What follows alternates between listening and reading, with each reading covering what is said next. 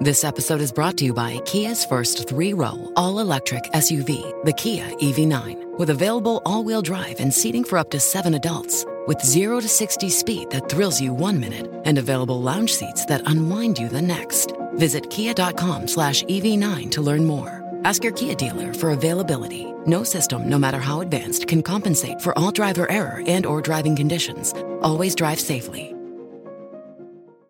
Basically, companies were so busy dealing with the Y2K bug, if you remember what that was. What's the Y2K bug? Oh, Wait, what? What? Computer system. Watch out!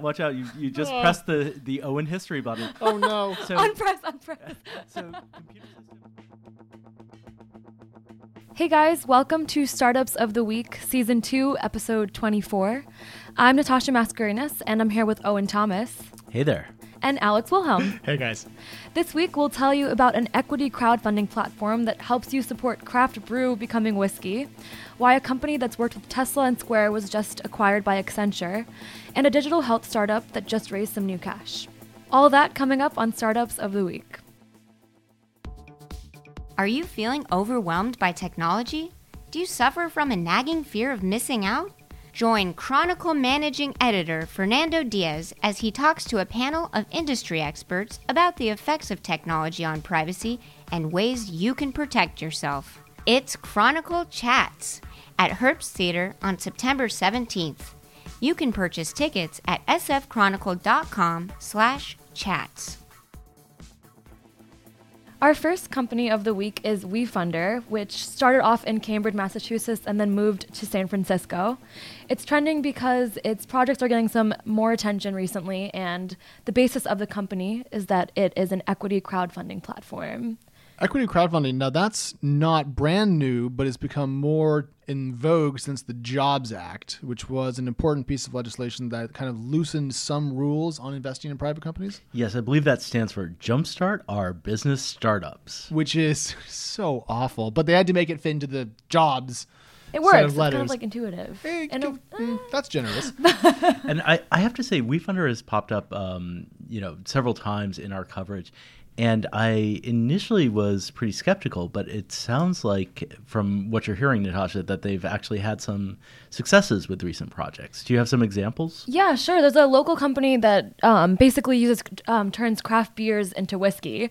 It's called Seven Still, and it has 3 locations across the city. It hasn't only used WeFunder money to create its base, but its new opening in Mission Bay is an 18,000 square foot facility, and that's due to a round that they were able to gain through WeFunder. I talked to the company, and they were saying that the big appeal of working with WeFunder was that they felt like that's one of the crowdfunding platforms that really, focuses in on creating a strong partnership between the customers and the company itself. There's like a lot of work and a lot of ways to communicate between the two. So initially in crowdfunding, the idea was really that you just back a project financially, and you don't really get anything other than like some kind of early access to a product. You're not an investor in the company in kind of traditional crowdfunding, and that's the Kickstarter model. Indiegogo also started out that way, but with WeFunder, they're actually talking about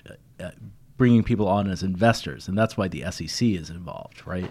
Right, exactly. And another cool thing that Dylan Enright, the chief investment officer, told me was that they have their eyes on starting a new initiative on the website about letting people start their own VCs online. So like venture capital funds? Yeah. So for example, a group of people who are from Stanford alums can start their own VC fund online, and they could target their focus toward investing in other startups made by Stanford alumni.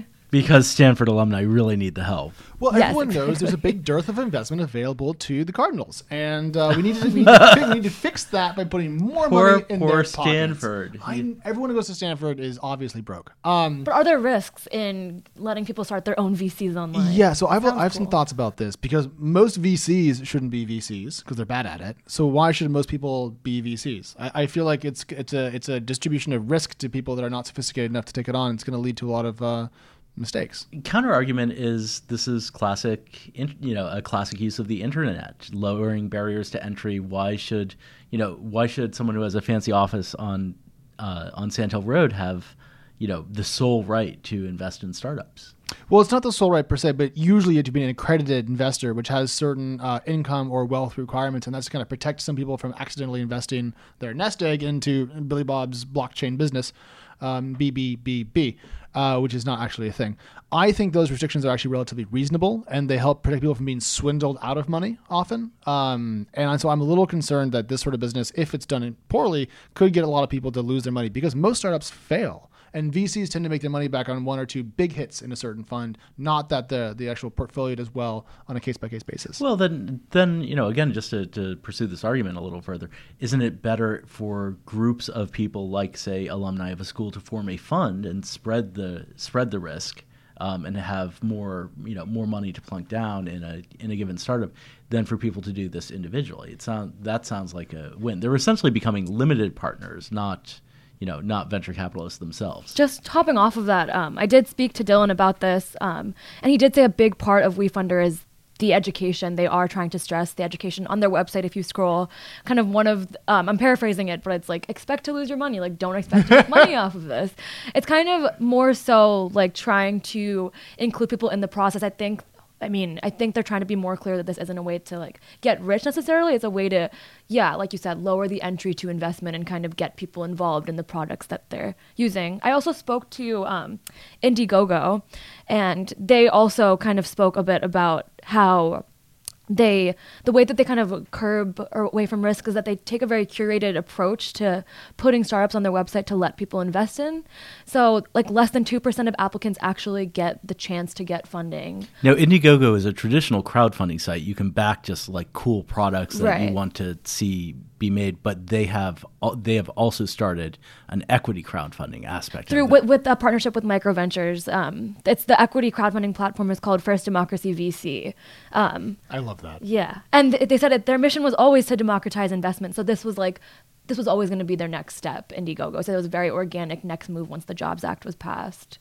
Yeah, I think that businesses like Seven Stills are going to find that sometimes crowdfunding, product-based crowdfunding is the right approach because you basically want people who are want to buy booze as your customers. And, if this makes them feel a little more excited, a little more attached, gives you some certainty about demand for a product, that's fine. It doesn't have to go further than that.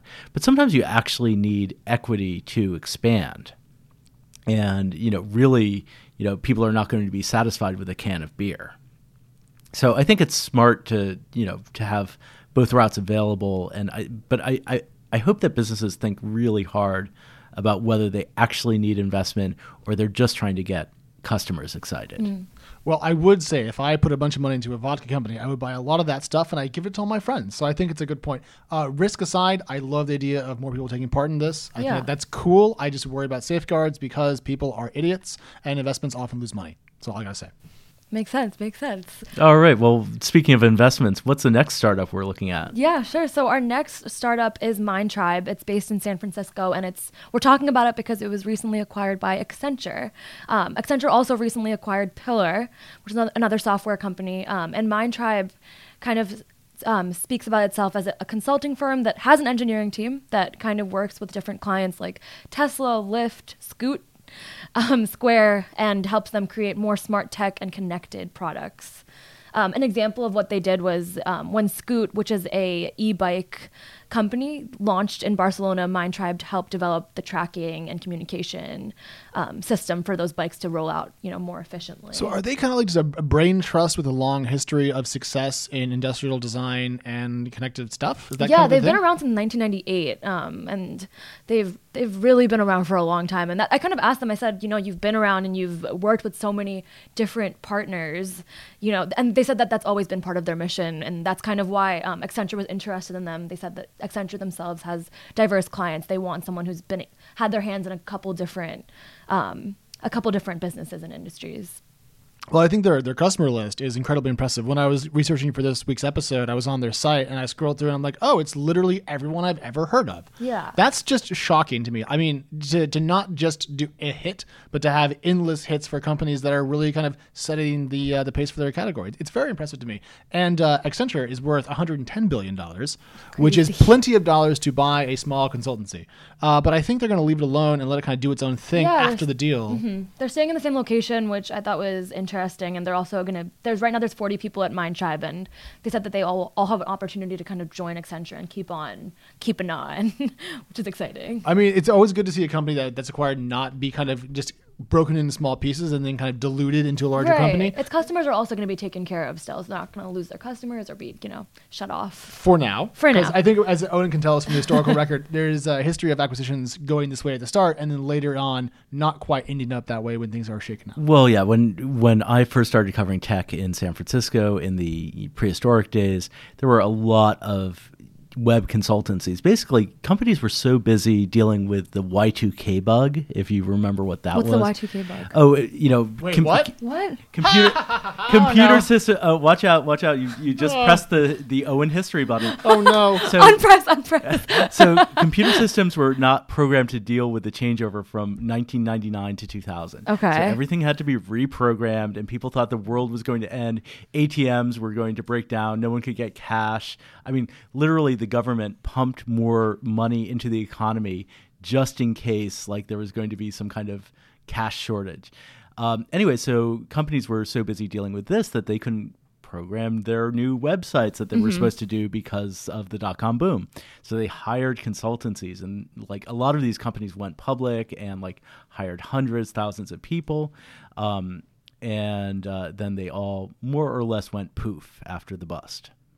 So I see a whiff of this, but clearly they've got real products, real customers. I just see Accenture kind of wanting to get a piece of that, internet pixie dust. Mm-hmm. Also, you probably get a pretty good look into what's coming next if you're that plugged into people that are helping build it.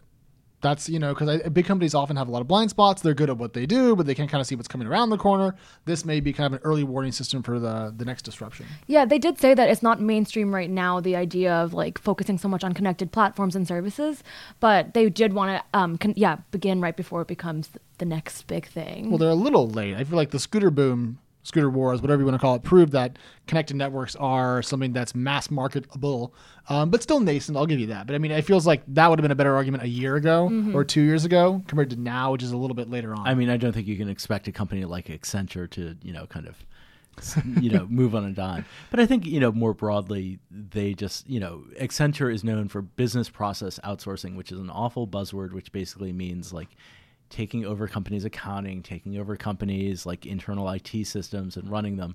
And that is, that's a business that has been squeezed. People want that done cheaper and cheaper. And this is a business which, it seems like they could command higher margins for than. Oh, much higher margins. Yeah. The only downside, though, is this revenue will be a drop in the bucket compared to their broader business, but every bit of gross margin helps. Yes. So we'll keep our eyes on them and see if they do any more acquisitions. They did say that this is kind of a continuing push of working with their clients and focusing more on smart technology. The last company we will be speaking about this week is Hinge Health, and they're trending on Crunchbase because they raised $26 million in their second funding round. And that brings their total funding to $36 million. They're basically a digital health company that's focusing on musculoskeletal care through exercise therapy, sensors, health coaching. It's kind of helping you get physical therapy remotely for chronic conditions. Which I think is really, really cool. I mean, we think about smartphones as a way to deliver digital services and kind of digital goods.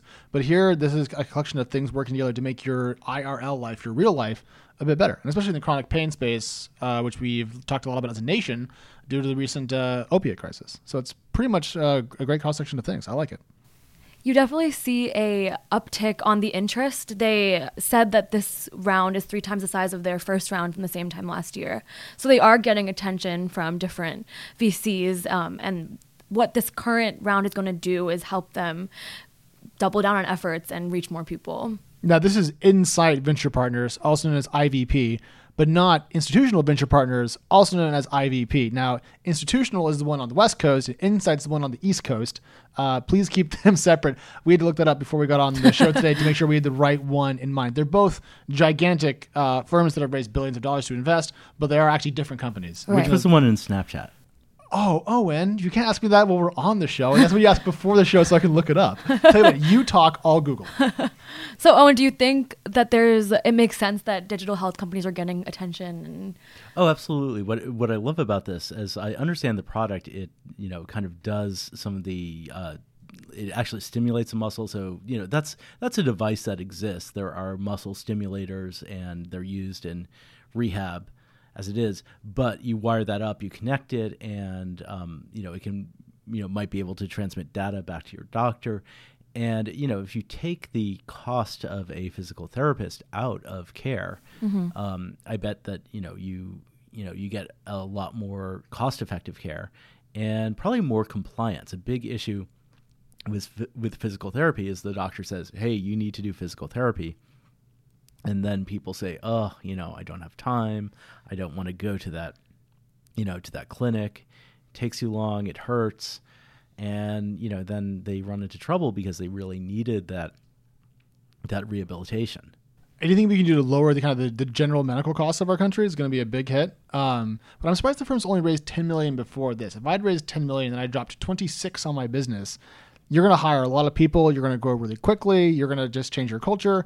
It's an enormous amount of cash to give to companies. I'm hoping Except there's a manufacturing cost here, presumably. Oh, that's interesting. There could be. So you're thinking it could be mostly to like factories and whatnot and building and distro as opposed to just people. Yeah, they've got about 70 people right now, and they're growing to 100, they said in a Medium post. Oh, that's not that many, actually. So scratch off my point. Jeez. And I did look it up. It was Institutional Venture Partners that put money into Snap. So the other IVP, not this IVP. And that's your little bit of Silicon Valley inside baseball for you right there. Know Your VCs with Alex Wilhelm. That would be the least popular podcast since my first podcast. Anyways. Right after Owen's history lesson with Owen Thomas. And that's why we did this instead of that. Anyways, Natasha, is there anything else we wanted to hit on this one? That's all for this week, and that's all for me at my time with the Chronicle. Thank you guys all for listening, and thank you guys for Owen, Alex, and King for being so nice and welcoming. I'll miss it here. It's been fun, and this is I'll sign us off. This is the end of season 2, I think. Yes. So on to the next one. Sans, our favorite person. Yeah. Oh, thanks. Season 3 coming soon. We'll see who it is. Bye, everybody. Bye, everyone. Ciao. Startups of the Week will be off next week, but we will be back in 2 weeks, so catch you then.